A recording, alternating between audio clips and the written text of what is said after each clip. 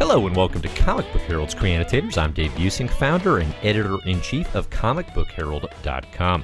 Joined today by a creator I'm very excited to talk to. It's Pornsak Pichetshote. We're going to be talking about The Good Asian, a story. It's one of Comic Book Herald's favorite comics of 2021. If you go on over and check out the CBH list of the best of 2021, you will absolutely find The Good Asian. We got here a collaboration with Alexandria Tiffengi, Lee Loughridge, and Jeff Powell. The Good Asian, if you're not familiar, and some spoilers may follow as we discuss here with Pornsak, we're going to talk about Chinese American. Edison Hark feels like the kind of noir detective that's been with the storytelling tradition since the 20s, and it integrates this real-life grounded history of America's Chinese Exclusion Act and the impact on a generation of citizens growing up under an immigration ban. I think it packs a particularly necessary punch amid growing anti-Asian sentiment, this repulsive anti-Asian sentiment we've seen in America in particular through 2020 and through 2021. Pornsak, first off, thanks so much for joining to talk about this work in your comics career.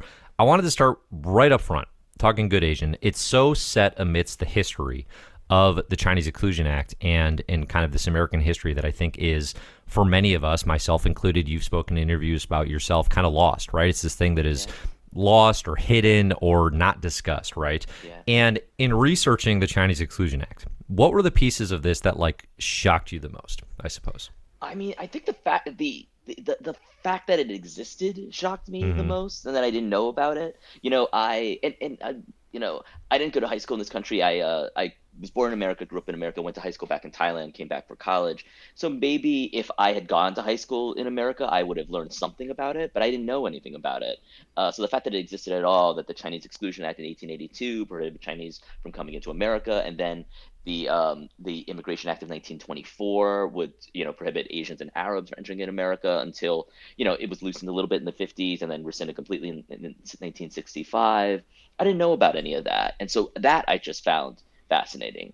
And then as I went into it, I kept uncovering fascinating things. I kept uncovering things of wait, this can't be right, can it? Wait, so no one in Chinatown could own, it's the only place they could inhabit, but they couldn't own anything there, or maybe some of them could. Some of them just all those details felt surprising to me. And so much of the stuff, even something like the Immigration Act of 1924 and the Chinese Exclusion Act, because you hear stories about Asians kind of coming in during that time, but what you don't hear about is how specific that they are, that they could come if they're part of very specific categories and all that. So a lot of it for me, while I was just going through, is just well, this can't be right. And then you look into it, and you're just oh wow, well they could because they were part of this specific category, but if they were part of any other specific category, they couldn't.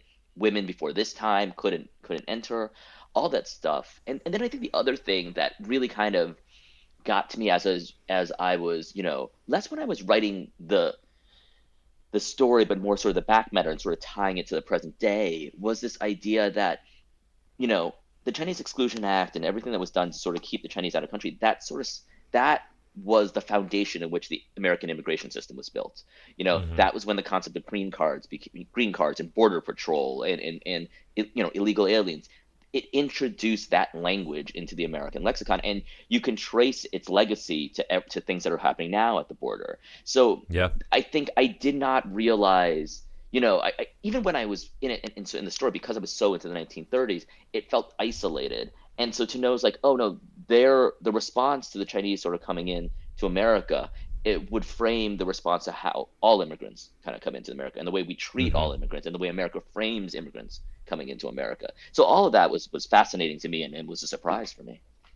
Yeah, that's really interesting. I mean, I've had the same experience as a reader, because it's this amazing blend of education. It's a great detective noir story here in The Good Asian, but also education or entertainment and education, right? Sure. And it's the education piece of it is all this history that myself, I'm just woefully ignorant of. Same thing. And then just seeing too, I think the back matter in these issues. And for those of you who are catching up with the series digitally or something, right? Or if you're getting the trade, which I do recommend you do, the back matter in the single issues is so incredibly useful. I really love what you're including there because it's all this amazing history that really grounds.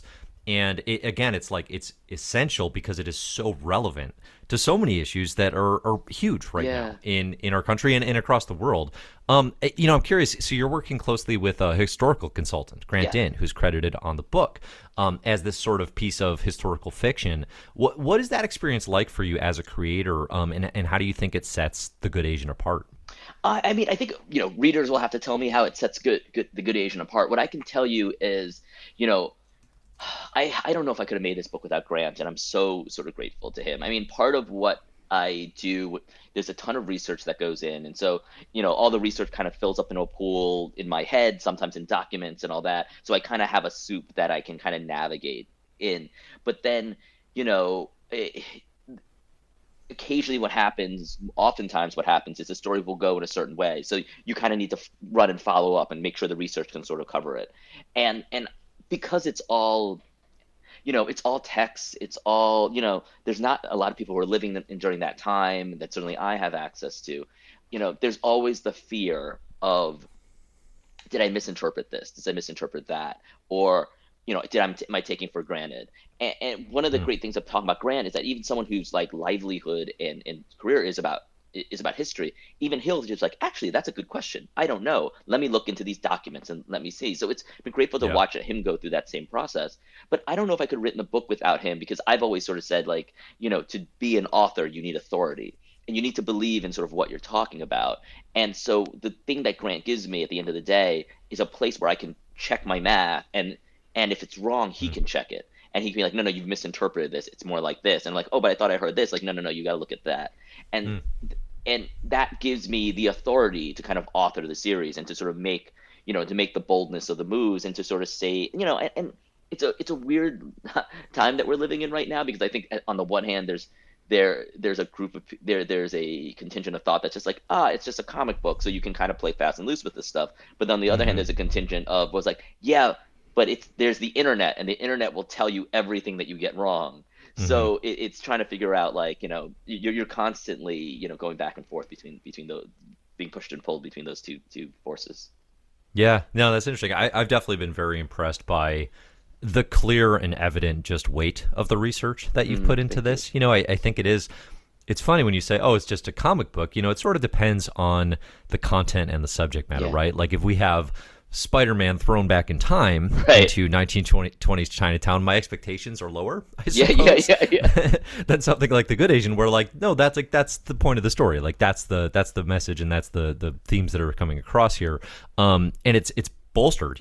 Obviously I put to you, how do you think it sets it apart? And I can tell you it definitely sets it apart for me as a reader, because I'm not getting that level of history and weight, and again, just the way it is so relevant, as so much of our history is, right? As I think we increasingly find, or I increasingly find as I get older, is like, these things that happened hundreds of years ago, they're actually way more relevant than that quote unquote hundreds of years ago suggest. Yeah, and I think now we're at this interesting time in society. It's like, I remember, when I started reading comics and when I was sort of fan, it wasn't vogue to think that fiction was political. Just like, oh, you're just reading too much into it, was sort of was the common refrain. And now we're kind of at this point where it's been interesting to watch everyone sort of as a culture now can see it's like, no, all fiction is political. There are political choices that get into all that, and that comes with a legacy, and that comes with a history. And so to, certainly for me, and when you talk about sort of its relevancy, like the idea of, once you make the decision, as I did, to, acknowledge that the history sort of that the history of these characters, the history of the world affects these characters, and the history of these characters in a certain sense affect where we are now, it gets hard to, there's more room for a misstep. There's a larger margin of error, and so in my case, I kind of have to double down to on the research and say, like, okay, I know what I'm talking about here, because it just feels like you're walking a tightrope. It feels like the margin for error is so large. Sure. That's interesting. Yeah, no, I think that makes sense. So as far as the getting into kind of the detective aspects of it, you have Edison Hark here, who's a actual police officer, and it's kind of based on the Charlie Chan sort of the popularity of that character, right? And we'll talk about that a little bit too. I really love how the detective skills manifest, like for a comics medium specifically, right? Like the use of these deliberately colored panels, highlighting the clues he's finding. It reminded me of like TV series like Psych, which I'm super familiar with, and sometimes the way Daredevil's powers manifest in comics, that sort of visual motif. Aside from the style of it, I was wondering, like, so it highlights the detective and sort of the Yeah. powers that he has. I was wondering if there's something there in terms of, do you think there's anything where that reflects details that are unique to Hark's Asian American experience, that attention to detail? Yeah, yeah. I mean, one of the things we'll see, spoilers, I guess, if you haven't read issue 5, but Hmm. one of the things we'll see in issue 5 when we go back into his childhood is that the reason why he likes you, we work for them, you have an opportunity because of those two things, you have an opportunity to be more than your family has ever been.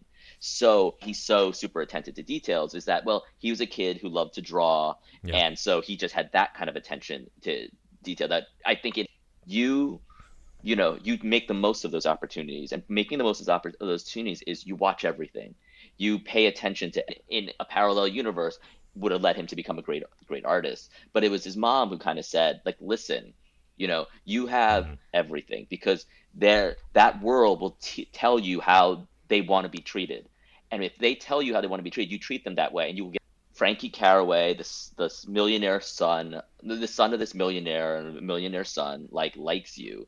His father had access to that world. Hmm. So in his mom's eyes, that's all about assimilation. That's, reading the room and code switching. It's all about assimilation. And so that, to me, is when you're seeing those red boxes, that's Hark's, to me, Hark's real superpower is the power to read the room, Right. is the power to code switch. And it starts from this knack that he had when he was a kid that manifested in drawing. And for me, it was always like, it's a classic Asian thing where your parents are just like, why are you bothering with these artistic endeavors? You should do something Mm. practical. And so for me, Hark is a tangent off of that. It's a limb off that tree where his mother's saying, do something practical, and in her mind, being practical is assimilating to white culture and would eventually become being a cop. Yeah, yeah, no, it's interesting. That definitely checks out. Throughout the run too, there are all these examples of like really fascinating layouts and use Mm, of like panels and integrated flashbacks. I've yeah, really appreciated as the run has progressed. yeah, It's really some tricky stuff where you're playing with time and yeah, chronology and things that happen in a memory are now yeah, showing up in current circumstances. The blend, I think the collaboration here, it's evident that is successful. I think like that stuff doesn't work if it's yeah. not. What's it been like for you working with Alexandre Tefenge and the team? And how'd you all come together? I mean, everyone, the team is a dream, and like Alex is a new friend, but we talk now you know, once every 2 or 3 weeks. We make it a point to just sort of keep in touch. Partly to kind of keep our sanity going and all that. And it's been a dream. Like, Alex is so easy to work with, so good at what he does. He just wants to tell the story. And Hmm. I think that is the case for everyone on the team. I think everyone is doing some of their best work, and I think the exciting thing is that, you know I think from the top coming on down, there's been the thing I kind of love about the detective genre is, for a pretty straightforward genre, it gives you a lot of room to experiment. And if you look at, Steranko, Bendis, Darwin Cook, Frank Miller, part of they are some of the best writers and cartoonists in comics, and they're also some of the most experimental. And part of that is because that one of the things I quickly found is that when you're doing these kind of grounded crime stories, it can get pretty visually bland very quickly if you're not careful. And so some of the people that have excelled at it have really pushed how to present stuff on the comics page to kind of make this genre sort of sing. And so and so with that, I think we've all kind of taken this as, with those doors open, to just experiment and play with the form. Like, I'm really like, I don't tell, Jeff Powell when his letters like, do something you haven't done before. But as the letters come in, it's like, oh wow, that's different. I've never seen him do this before. I've never seen him do that before. And he's taking a bar, and the same with Lee, same with Alex, same with me, and we're all kind of borrowing from this tradition that was kind of set up in sort of crime comics already, where it's just saying that, like, you're in order to make this work for comics, you've got to really embrace and play with it. Otherwise, it's just going to be the thing about noir that you find out very quickly, and it's sort of the gumshoe noir that the Good Asian tracks in, is that the best medium for it really is prose, because it's Hmm. all dialogue, it's all people thinking, and it's all mostly people talking in rooms. And Yeah. once you get away from people talking in rooms, you also find out very quickly that the ways to alter that formula to make it a little bit more visually dynamic has already been cannibalized by superhero comics. So, if there's too much of a chase scene, if there's too much of dialogue during a fight scene, that all of a sudden it becomes Batman. So Mm. it's about like how do you use these techniques to kind of keep it within the noir world, which is reacting to things, conversations with people, but still keep it visually dynamic, and it forces you to experiment. And that's what's been so great. Like everyone is a pro, everyone is, and being a pro means they want to tell the story, and but they want it to look good as they're doing it, and everyone's just experimenting and having fun. It's been such a pleasure to work with everybody.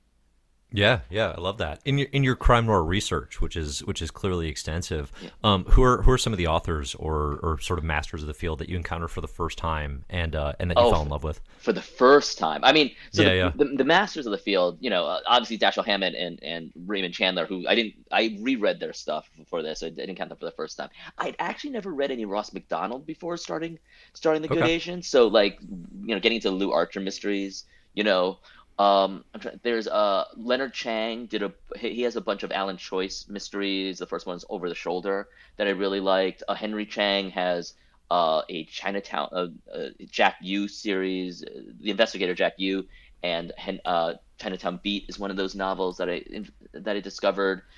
Walter Mosley I was familiar with before. I just read more of his novels. Hmm. I'm trying to think who else. Who else in there? I think there's a bunch of sort of like, went back to read some Agatha Christie stuff. I think those are the ones that are jumping out to mind right now. I know that there were others, but those are the ones Sure. that are sort of jumping out to mind right now.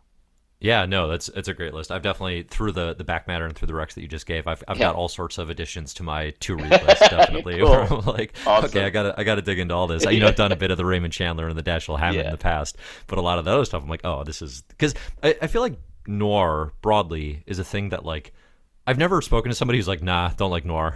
Like Yeah. I've Yeah. never had that conversation, Right. And I think in comics too, like you have like the Brubaker and Phillips who have so Yes. solidified a certain kind of Yes. comic book noir that is Yes. like critically acclaimed Yeah. and incredibly successful. Yeah. And I think just pitching the Good Asian as that, I think gets a lot of attention. But then one thing I've realized is like actually there's a whole world of this in prose and outside of comics Yeah. that I have not been exposed to that definitely I want to experience more of. I Yeah. think you're doing a good job shining a light on that. Thank you, Definitely. thank you, thank you. I mean, it's I will warn you too. Like once you start, it is hard to quit.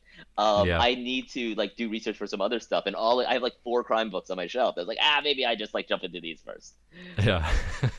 Nice. So how long do you see the Good Asian going? We're so the first trade here I think is the first, what is it, 5 issues? The first trade is Um, the first 4 issues. First four. Four Okay, issues. so that's going to be Issue available. Go Yeah. ahead. Go ahead. The trade is the first 4 issues, so that's available in bookstores. Some bookstores now, some bookstores next week, I believe. Hmm. Or actually maybe this week. Maybe this is the week. Yeah, no, It'll be out by the time this comes out. I Yeah, think. yeah, We'll, absolutely, we'll link to absolutely. it for sure. And then issue 5 and came out in comic stores around the same time. Yep. And so that makes the first 5 sort of ready to go. We're going for another 5, making a 10 issue run, and then Mhm. after that we'll see the sales will kind of dictate Sure. what the next book, if there's a next book, how long the next book is, and as I try to sort of figure out all that stuff. Cool. Cool. So do you have like an escape hatch, like for issue 10, like where it could be a conclusion if it needs to be, and Well, hopefully not? the way I sort of see it is each series of The Good Asian, it is kind of a novel in and of itself. So, while there will definitely be threads that continue in sort of each quote unquote novel in each sort of series, like those series, I mean, when he wrote, well, actually, no, because, even when Chandler, I want to say, even when Chandler wrote The Long Goodbye, I don't think he thought it was his last Chandler novel, Mhm. Philip Marlowe novel, because I think Payback was the manuscript, or maybe that was a screenplay, actually, now that I think about it. But like for a lot of these stuff, they don't know when the last novel is. So, it's just in success, these things sort of keep going. So as a Right. result, it's nice for me that I don't have to sort of build an escape hatch. It is, for me, I am, to think in the cinematic parlance that we've come so used to, every series is kind of a movie. And it can be sort of a standalone movie. And something I've always liked about Shane Black is that what he says about movies is movies should be the most important day in someone's life. Mm. And so every series, in that sense, it will be the most important day in Edison Hark's life, or the Yeah. most important case that he's worked in. And through them, we'll sort of track how he goes. But again, we'll see what the world is. There's a world where that we only get to sort of this first volume, and it's a lot easier for me on the research if we only get one volume. But I but if there is another volume, I already know what I want it to be about.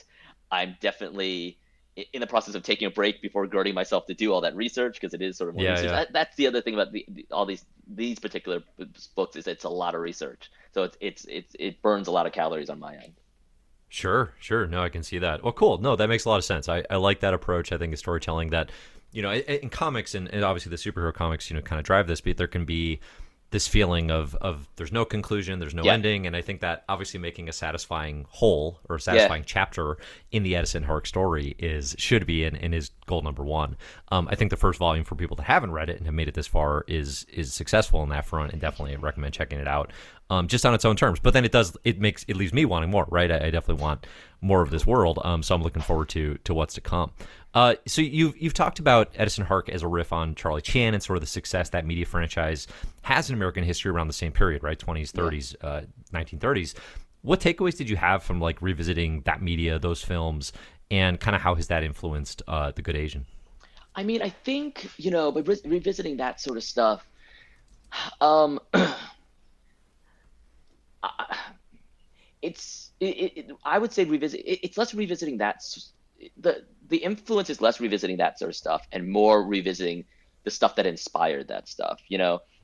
Looking at like Edison Hark is very much inspired and inspired by Changaparna, the first Chinese American cop in Hawaii, and that was the same place that Charlie Chan was inspired from. The real So life inspiration yeah, for that character, yeah. yeah, and so I take sort of a lot from that. In terms of like the movies themselves, you know, I think they're interesting as uh, time capsules of the culture at the time. Yeah. There's not that much stylistically, you know, it for me, taking the Charlie Chan character is taking that and saying like, okay, from there, what we have in common is Asian crime solver, but I kind of want to deconstruct that character a little bit. I kind of want to Yeah. show sort of like why that character doesn't make sense. Hmm. And so it's more that deconstruction of that character to sort of the reality, the racial history of America, but also what the Asian American experience was like at the time, and say, okay, well, let's start with that bit, and then let's just move it into sort of more into the realistic world Yeah. of what the history is actually like. And so that is more, where that sort of kind of came from. So most of the influences came from sort of the real life aspects of the character, as opposed to how that character those real life characteristics were interpreted in the character of Charlie Chan and his adventures. Because most of the time for the Charlie Chan adventures, it wasn't really about Charlie Chan. It was Right. it was most of the time about the white protagonist, and he has the arc that goes through, and Charlie Chan is a detective that helps put the pieces together, so that sometimes it's the young millionaire being blackmailed gets to find the girl and do all the things.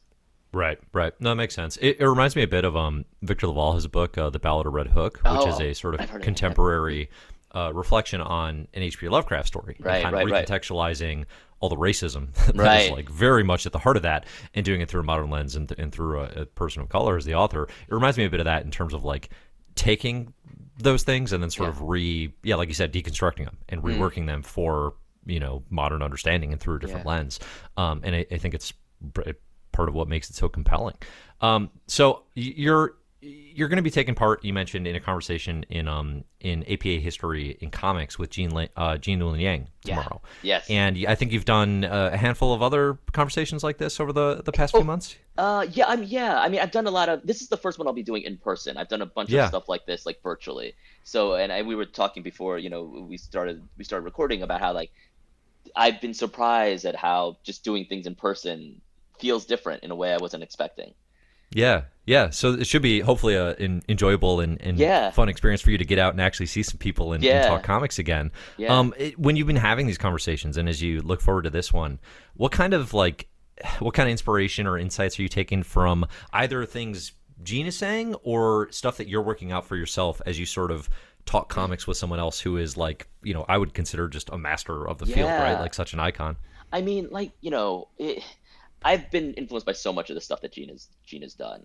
So that's number one. Like from American Born Chinese to Shadow Hero to oh god, but now Superman versus the Klan, like all Hmm. like so much of his stuff is sort of inspirational. And on top of that, it's hard for me to talk with a comics person and not be inspired and not want to create and not try to learn and try to steal thoughts that they have and Hmm. do my own spin on them. So I'm looking forward to that. But honestly, more than anything else, like the idea that I'm going to be in the same physical space, like, and with another comic book creator, and I have my comic creator friends here in LA. Josh Dysart is a big one, but one that I don't, one that I am not like in constant texting conversation with, like that's exciting to me. That's fun. It's just, just to hear how Gene, I think a couple years back decided to like write comics full time because he was teaching on the side and because Yeah. he loved teaching so much.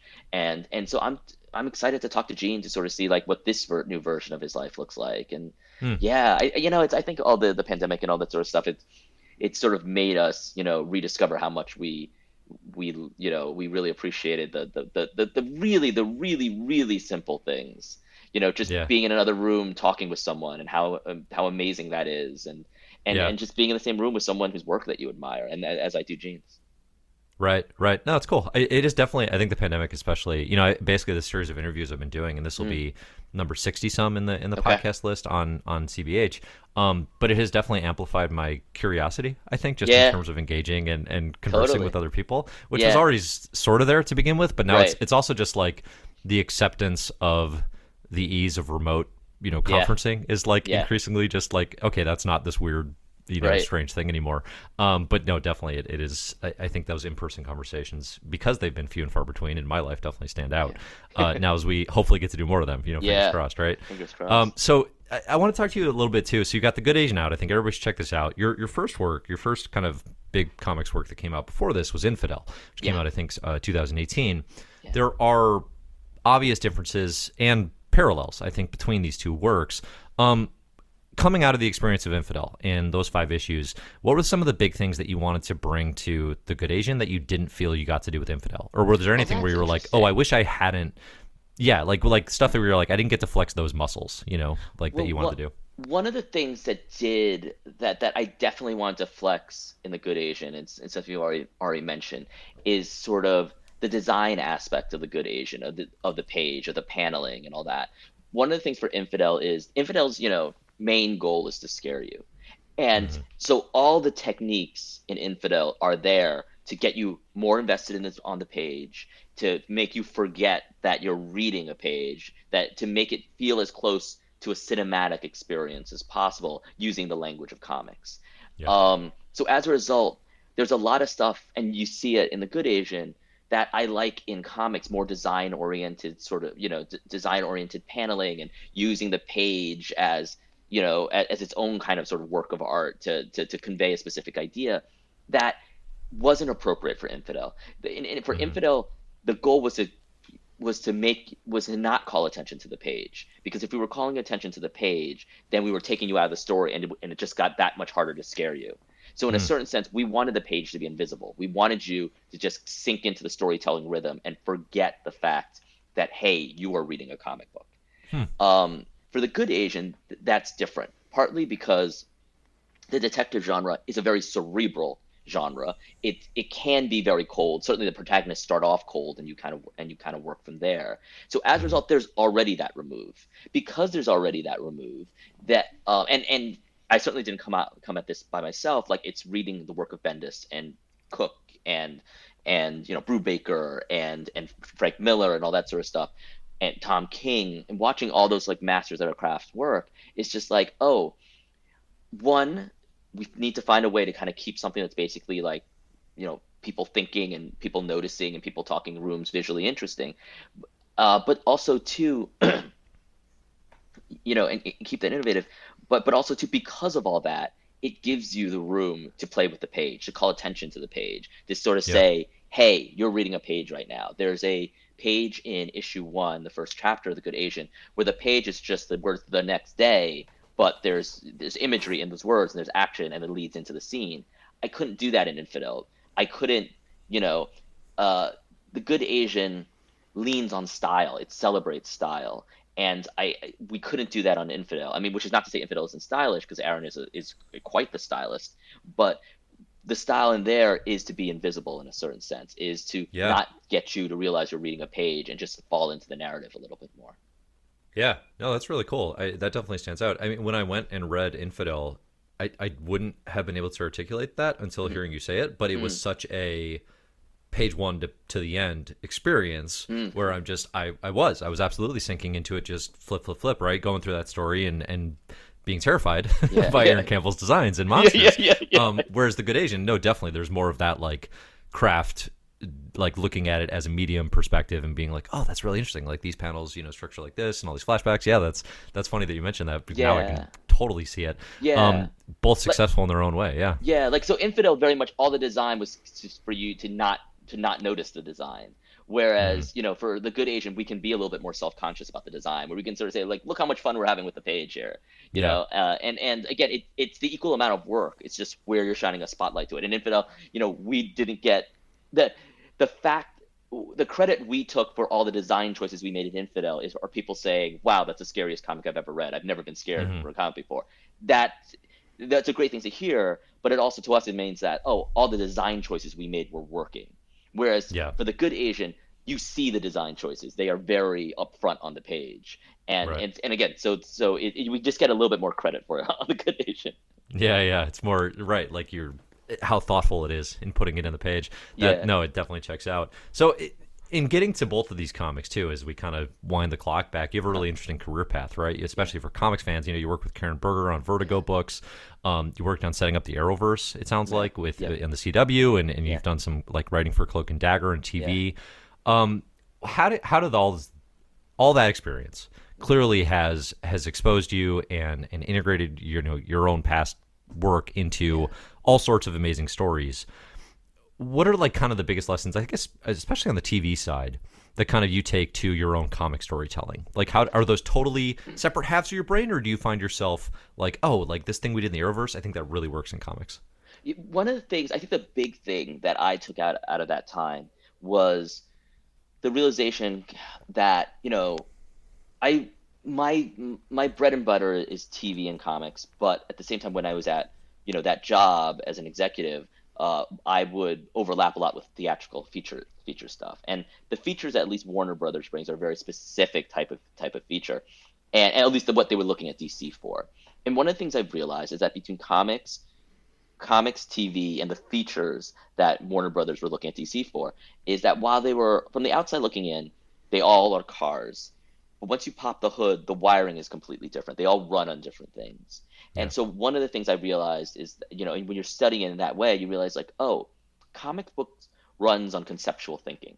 That maybe not a good comic, but you can get a perfectly decent comic by just stringing concepts, and finding some narrative through line through that concept. And you'll get a satisfying concept. It might not be Mm. emotional. There might not be a ton of spectacle, but you can get a decent comic sort of doing that. Yeah. Television runs on emotion, and similarly, it might not be the best TV show you've ever read, but you can get an episode of television just by running through emotional beat, and coming through a through line through those emotional beats. Mm. Movies, at least the ones that Warner Brothers were looking at DC for, runs on spectacle. And again, same Mm. formula: spectacle, spectacle, spectacle. You run a through line through that. You might not get the best movie in the world, but you will get something that you sort of enjoy. And so when I started looking at it that way, it became like Alan Moore is one of the best comic book writers in the world, and yet some of his stuff can be very cold, and Mhm. yet that doesn't make them not good comic books. They're great comic books he has that are very cold. From Hell, I would describe as cold. It's a masterpiece, and Yeah.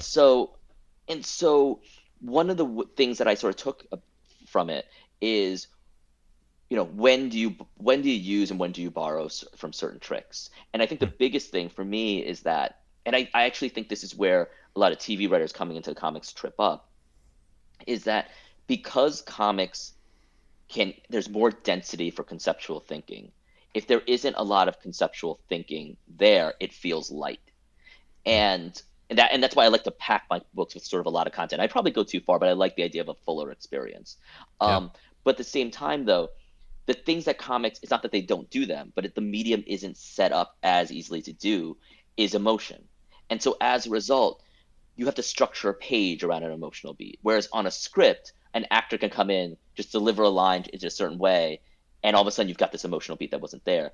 There's not Yeah. the equivalent in comics. If I want an emotional beat in comics, I've got to think my entire page about. I'm thinking about my entire page and how to land a very specific emotional beat.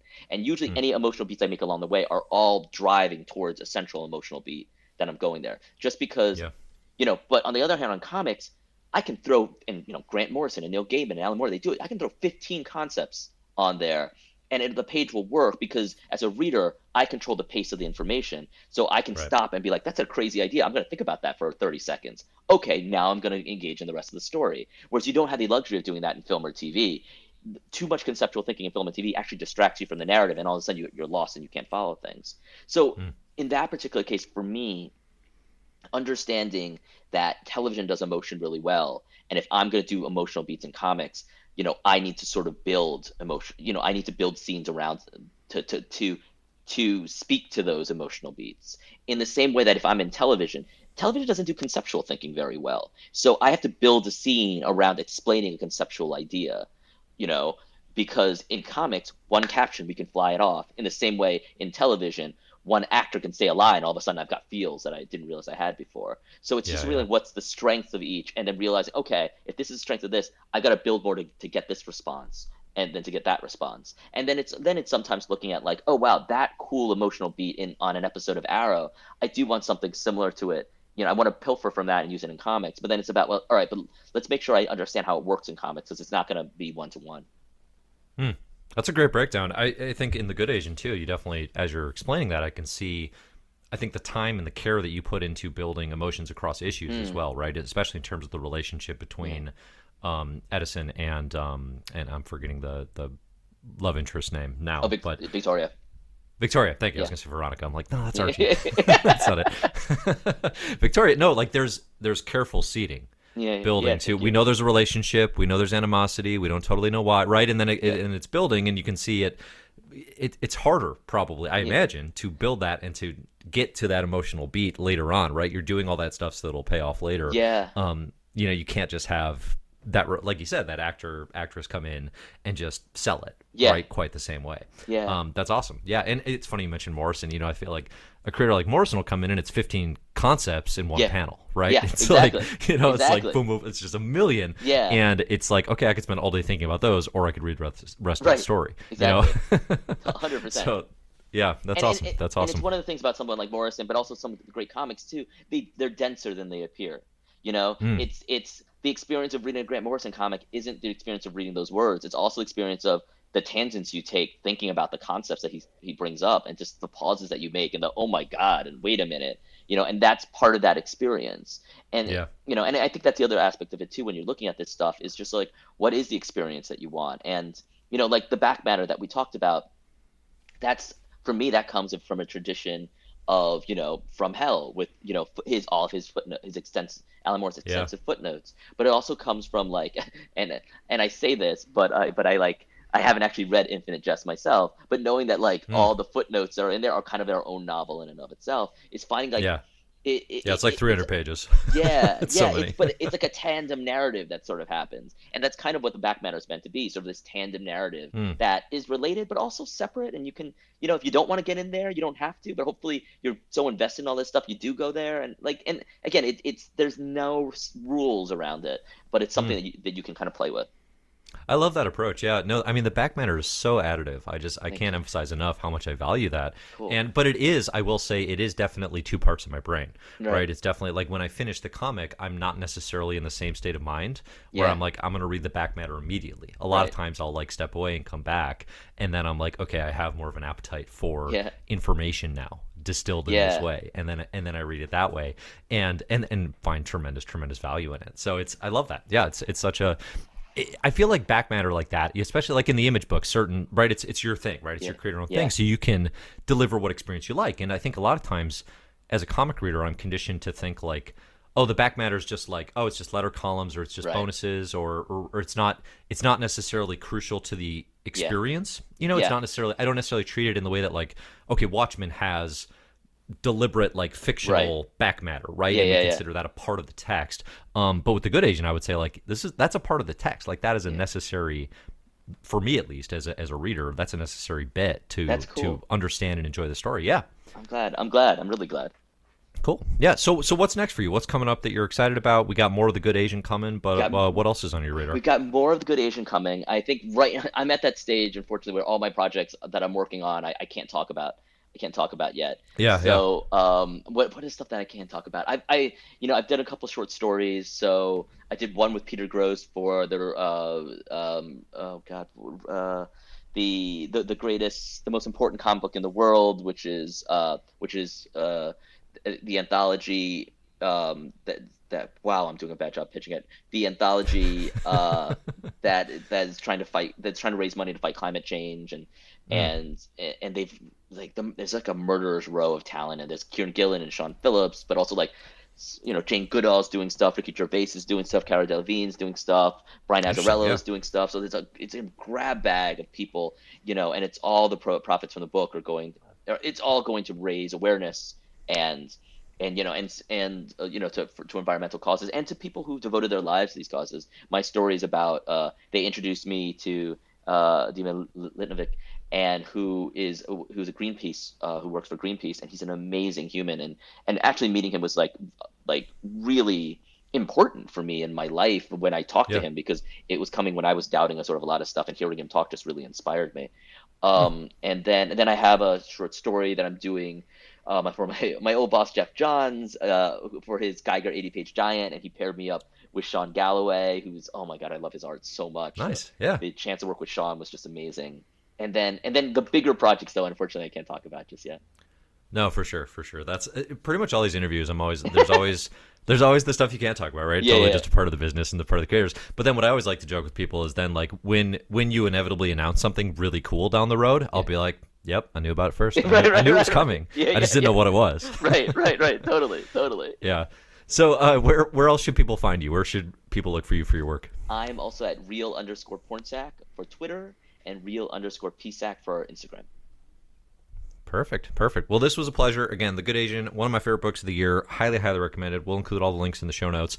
But Pornsick, was awesome talking to you, and I really appreciate you taking the time. It was fantastic talking to you, man. I really enjoyed this. Great.